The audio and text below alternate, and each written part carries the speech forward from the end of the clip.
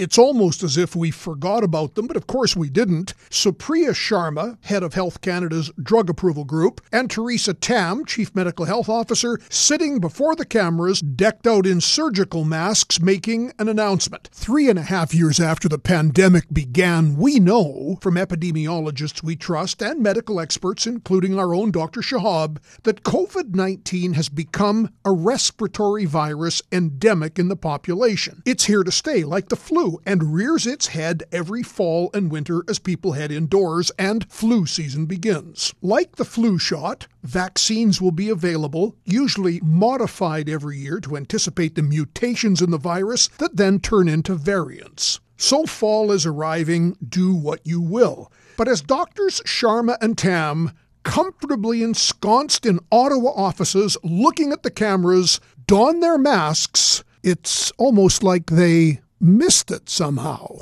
I'm John Gormley.